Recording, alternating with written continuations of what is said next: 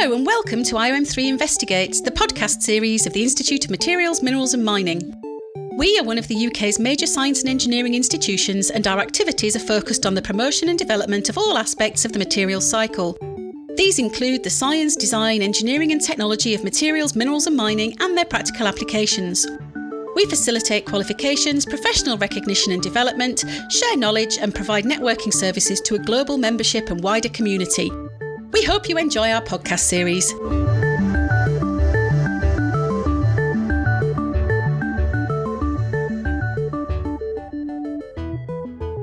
In this episode of IOM3 Investigates, I'm joined by Fiona Sessford, Corporate Consultant with SRK, and Adam Matthews, Co-Director of Investment Team at the Church of England Pensions Board.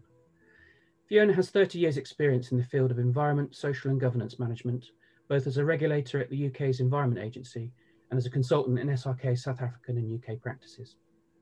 She specialises in the application of good international industry practice in mining. She's a fellow of IOM3 and a chartered environmentalist. Adam is the co-director of the investment team at the Church of England Pensions Board, where he's worked for 6 years. During that time, and also in his role as co-chair of the Transition Pathway Initiative, Adam has been a key player in bringing ethical considerations into investor decisions in mining and beyond. Prior to that, Adam had a number of roles in public policy on environmental issues, including as Secretary General of a legislators' organisation working across the G20 parliaments and running the parliamentary office of a member of the UK Parliament. Together, we will be looking at the issue of investors and responsible mining, with our demand for metals and minerals predicted to grow fivefold over the next few decades if we are to meet the target of keeping climate change below 2 degrees. Minimising the negative impacts of mining is essential. Adam and Fiona, hello. Hello. Hi. So Fiona, could you just start off by giving us a quick introduction to SRK and your role there? Thanks, Colin. SRK is an independent international consultancy supporting the mining industry and other natural resource industries. We offer services from initial exploration right through to closure and all aspects of the mining industry. With over 20 years at SRK, my role has developed from initially undertaking environmental and social impact assessments for mining projects through to contributing to multidisciplinary due diligence studies covering all aspects of ESG. And I advise mining companies and their investors on risks and opportunities associated with ESG and how these can be managed responsibly. And by ESG, we mean environmental, social and governance issues, yeah? Correct. Excellent. Thank you very much indeed. Adam, I think most of our listeners will know about the Church of England, but perhaps not about the Church of England Pension Fund. Can you give us an idea of the size of it and where it's investing, please? Sure. Well, we're the pension fund for 40,000 members of the clergy, current and prospective, and previous, and equally people that work for the church. We're an open DB defined benefit pension fund, so we are growing and we will be around for quite some time.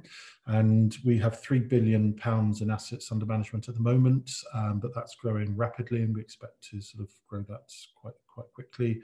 And we're invested internationally in across all different kinds of asset classes, and we're invested across the mining industry. Thank you.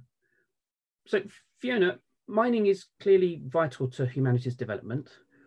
If it isn't grown, it has to be mined. So to help us kick off the discussion, can you just give us a brief explanation of what we mean by responsible mining? Well, it's a term that can mean many things to different people. For the cynically minded, it's a claim by mining companies to try and differentiate themselves from their peers. But there have been a lot of claims of greenwashing.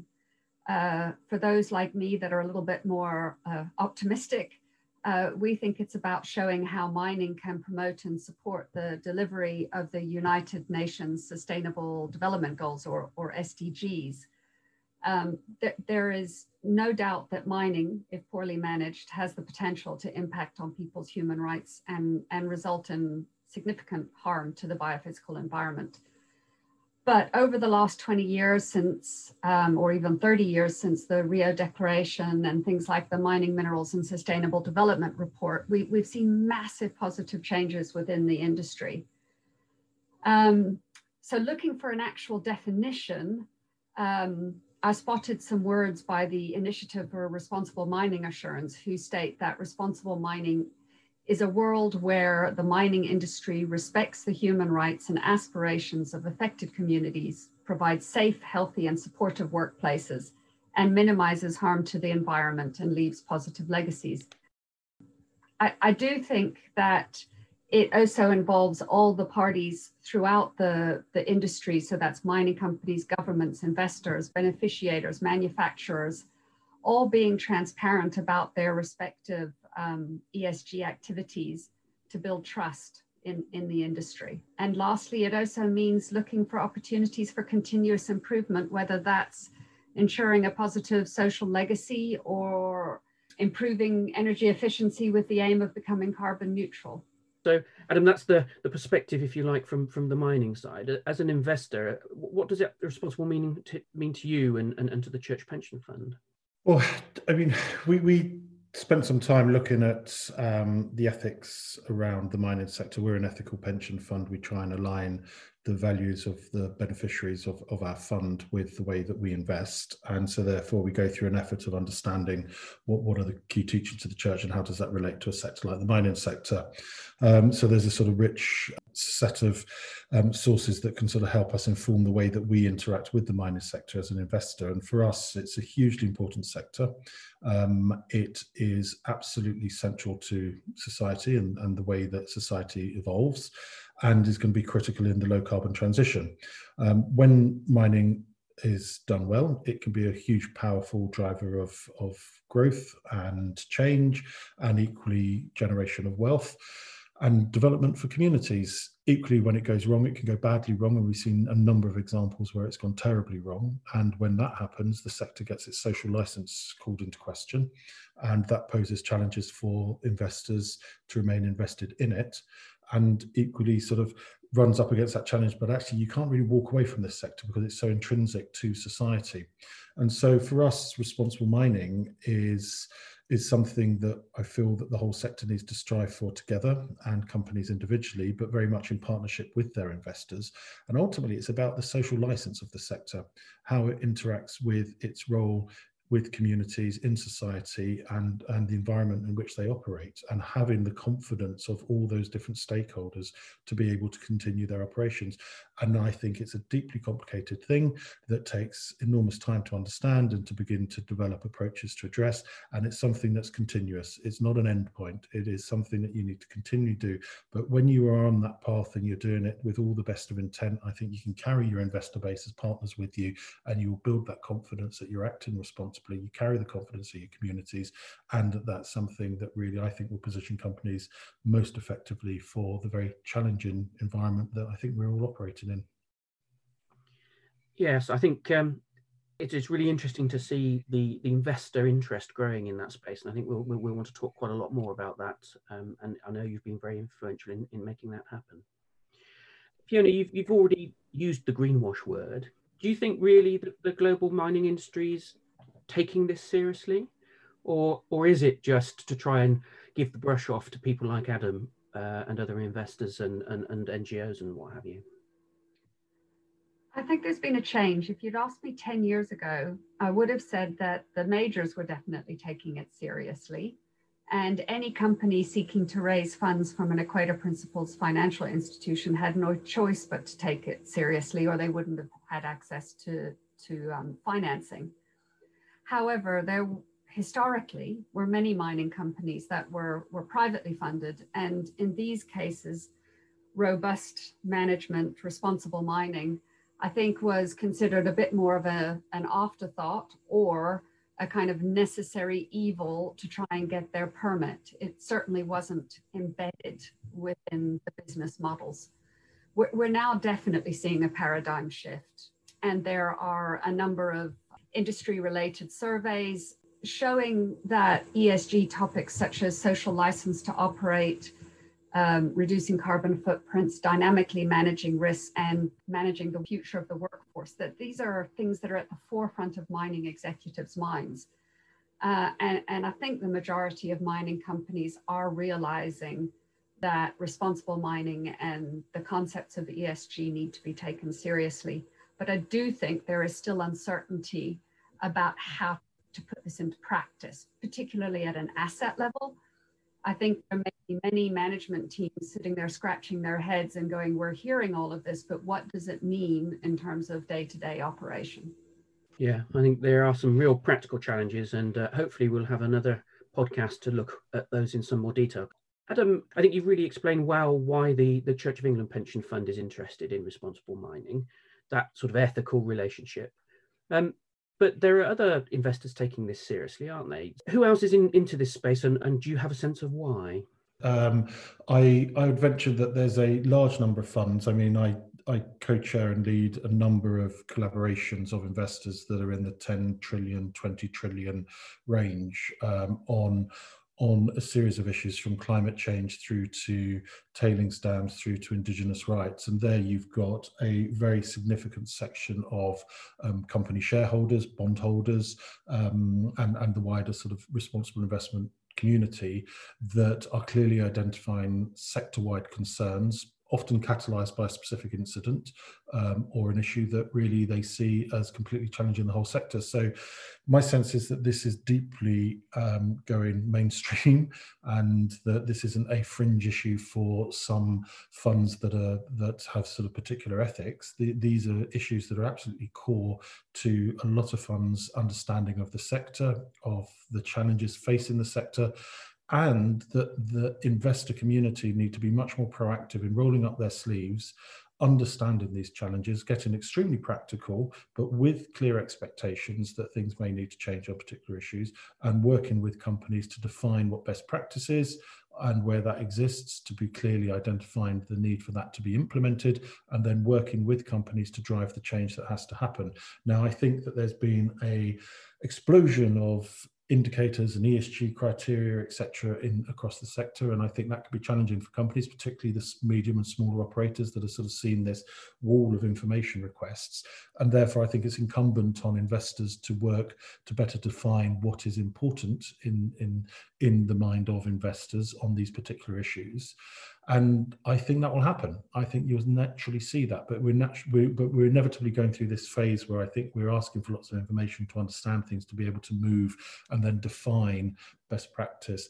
And this is mainstream. This is only going in one direction. So if you feel that it's 10 trillion today, it's going to be 20, 30 trillion tomorrow. And I have no doubt on that these issues are material. These issues are hugely important to the social license of companies. And those companies that understand that are the ones that I think will ultimately manage the challenging issues, manage the transition on issues like climate change, and equally retain the confidence of their investor base to retain their shareholder, and then equally to provide the finance that they're going to need through their future bond.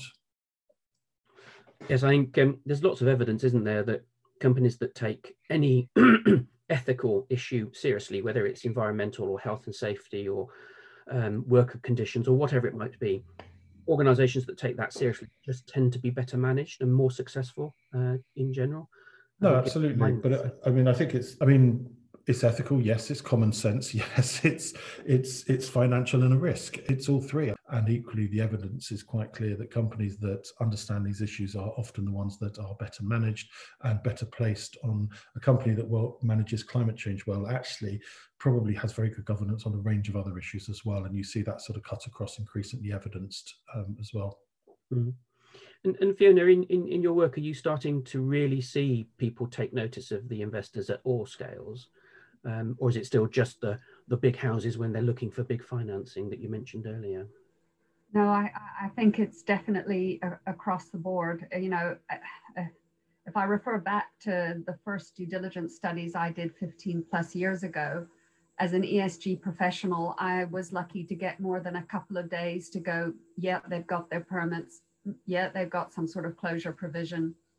Yeah, there's nobody screaming in the local media and complaining. And that was my scope of work. It was one person doing a few days' work. Now, the scope of work for ESG due diligence is the equivalent of all the technical other disciplines put together. And we're needing a diverse team of ESG professionals in order to meet the requirements.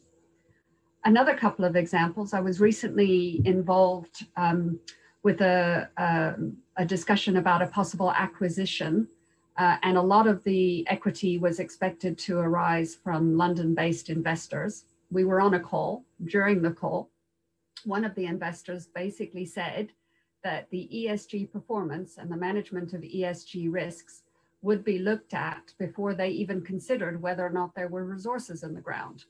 Kind of cart before horse when you're a mining company, but it just shows how important it is and how exploration level projects, how important it is right at the very beginning to make sure that you're thinking about responsible mining right at the start. And a colleague of mine had a similar statement made during a meeting for an operational company that was looking to list on the London Stock Exchange. Again, you know, the ESG and the concept of responsible mining is at the forefront because the London Stock Exchange has a set of guidance on good practice, and that's driven by the demand from investors who want a consistent approach to obtaining ESG information for their decision making. Just one thing I would like to point out is that we do want to see a change in the mindset of some investors from mining being handled as an opt-out because of its bad negative perceptions, into understanding that mining is a critical component of the future green economy, and it needs positive investment, and there should be a way to opt into that and support responsible mining companies. But the problem with that is, and the reason it is an opt-out is because it is complicated and the sector as a collective has not addressed some of the sector-wide challenges. And therefore, whilst individual companies can exhibit excellent best practice and be leaders in that regard, there are issues that will then happen and occur in one other company that then questions the whole sector. And quite frankly, you have investors looking at multiple asset classes, and then when they're sort of looking at sectors, this gets into the too complicated. Now, we think that's absolutely the wrong approach, but that's the reality of having a sector that hasn't addressed some of these challenges, and therefore that leap to sort of really understanding the critical importance of it is lost. And that doesn't work for this sector. And I mean, that's a real problem. And we now feel that you need to work much more proactively as an investor in this sector to really address those issues, to ensure that you can then do as Fiona's suggesting, because until you have that more comprehensive focus on addressing these challenges across the sector, I think it's going to be hard to sort of unleash that positive potential, because you're always going to be questioned. And with the scrutiny that funds are under and looking at ESG criteria, the need to demonstrate your understanding of this to multiple stakeholders, I think you've got to have those other issues addressed to give you the confidence across the sector. Now, I think it's absolutely possible, and there's some really encouraging signs. There's some really significant changes in the way things are happening. I think the response to tailings stands, for example, has really shown how this can be addressed, but there isn't still that real coming together across the sector that I think is going to get us to the point yet.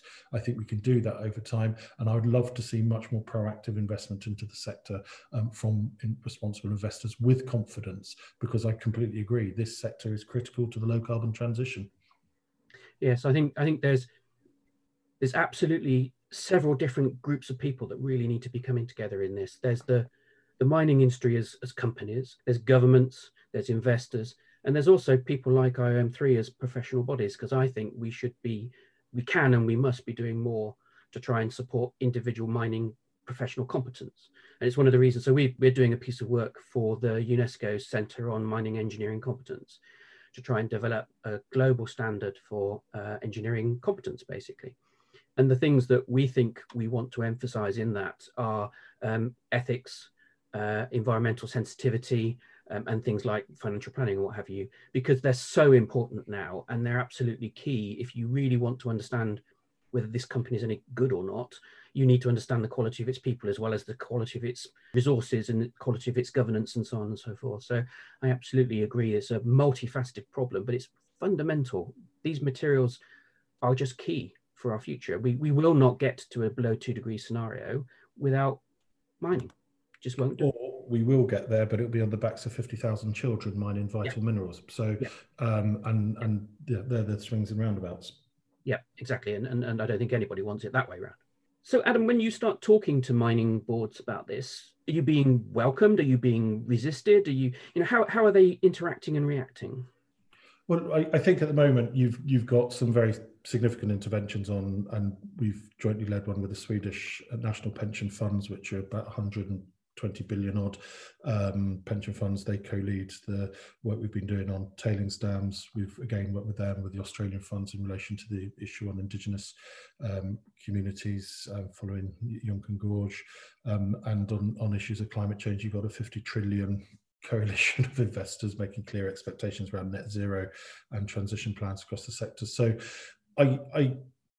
we are able to engage at the highest level across all the companies that we're contacting. Some are more sort of skeptical or resistant on particular issues. Others are absolutely embracing and keen to demonstrate that they've understood the challenge and they're working on it, and they've got plans and want to have your confidence in that. And some of them are real allies in recognising the sort of the sector-wide dynamic of the challenge and wanting to find ways in which we can constructively address the problem and work together. So we recognise, I think, part of the difficulties you often sort of are engaging with the larger end of the spectrum on issues, but these issues and standards and best practice need to flow throughout the medium and smaller operators.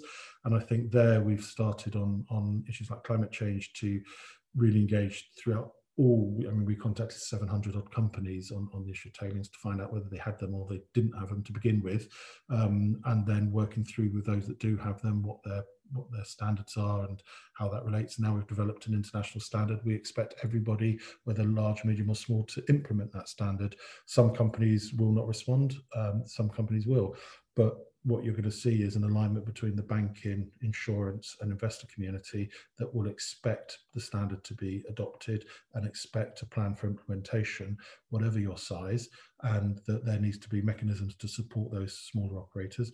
But you're going to see the finance community sort of driving that standard through. And so whether a company wishes to engage or not, well, there'll come a point at which they can touch into the finance community and they'll either require investment or the refinancing of a bond or insurance or provision through the banking community that will meet the expectations. So, and I think whether they've engaged previously or not, they'll find that they'll probably need to engage with the subject. And so, I mean, that's not meant in a threatening way or sort of, it sounds like a bit of a sledgehammer, but it's indicative of the change in dynamic where you've had an issue where the sector hasn't addressed it, individual companies have, and actually we've stepped in and are driving a process and an expectation with consultation, with engagement with companies to a point that you really need the board, the chair, the CEO to really be responsive, embracing. And in many instances, we've had hugely positive experiences with companies,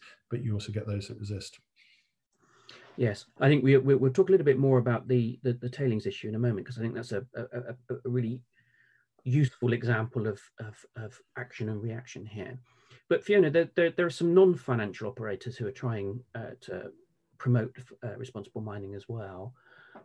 What are the big initiatives? What are the big focuses for people? We've touched on a few of them, but perhaps you can set that out a bit more for us. Yeah, we have touched on a few, and you know, at the end of the day, even the non-financial organizations, that there's still an element of it coming back round to investment, however that may be achieved. But one of the overarching themes we're seeing is that a number of the organizations are trying to look at mining from a more proactive perspective, and to show how mining can positively contribute towards achieving the UN Sustainable Development Goals. I mentioned those a bit earlier. Some examples of this are things like the World Gold Council's recently released a report on gold mining's contribution to the SDGs, using specific examples from its members, things on, well, basically all the concepts, gender equality, education, climate action, many, many, many more. I think this is helpful in trying to highlight to the wider industry what's done, and that there are benefits to be achieved by adhering to this as a kind of business model. The Responsible Mining Foundation, which is an independent research organization encouraging continuous improvement in responsible mining, is working with the Columbia Center of Sustainable Investment. They've done a similar type of thing, comparing mining with the SDGs. They've also trying to raise awareness of the state of the industry with their responsible mining index that compares the publicly available ESG policies and practices of 38 large-scale mining companies. So that's just one thing. Then you've got things like the World Bank. Can you call that non-financial? They've got their climate smart mining, looking at the fact that the energy transition, as Adam was saying, is going to be mineral intensive. There's also things like the forest smart mining. That's another World Bank initiative, looking at both large scale and artisanal mining, and how to manage disturbance to forestry areas. And then you've got organizations like the International Council on Mining and Metals, which has a number of different programs aimed at improving performance. Hot topics at the moment, closure and rehabilitation. ICMM in 2019 released the latest version of their closure toolkit, and literally in the last week or so have released a closure maturity framework that helps mining companies understand where they are in the closure process and what needs to be done. Water stewardship, access to water is a basic human right, fundamental to supporting ecosystem services, biodiversity. ICMM is looking at all of this. And then, of course, there is the whole issue around tailings management. We're going to take a break now before we tackle tailings. Please look out for the second segment of this podcast to continue the conversation. For more information about us, visit iom3.org. Or to keep up to date with our latest news, follow us on social media using @IOM3 on Twitter and @the Institute of Materials, Minerals and Mining on LinkedIn. If you're interested in our upcoming podcasts or want to get involved, please subscribe to hear more from us through Apple, Google Podcasts or Spotify.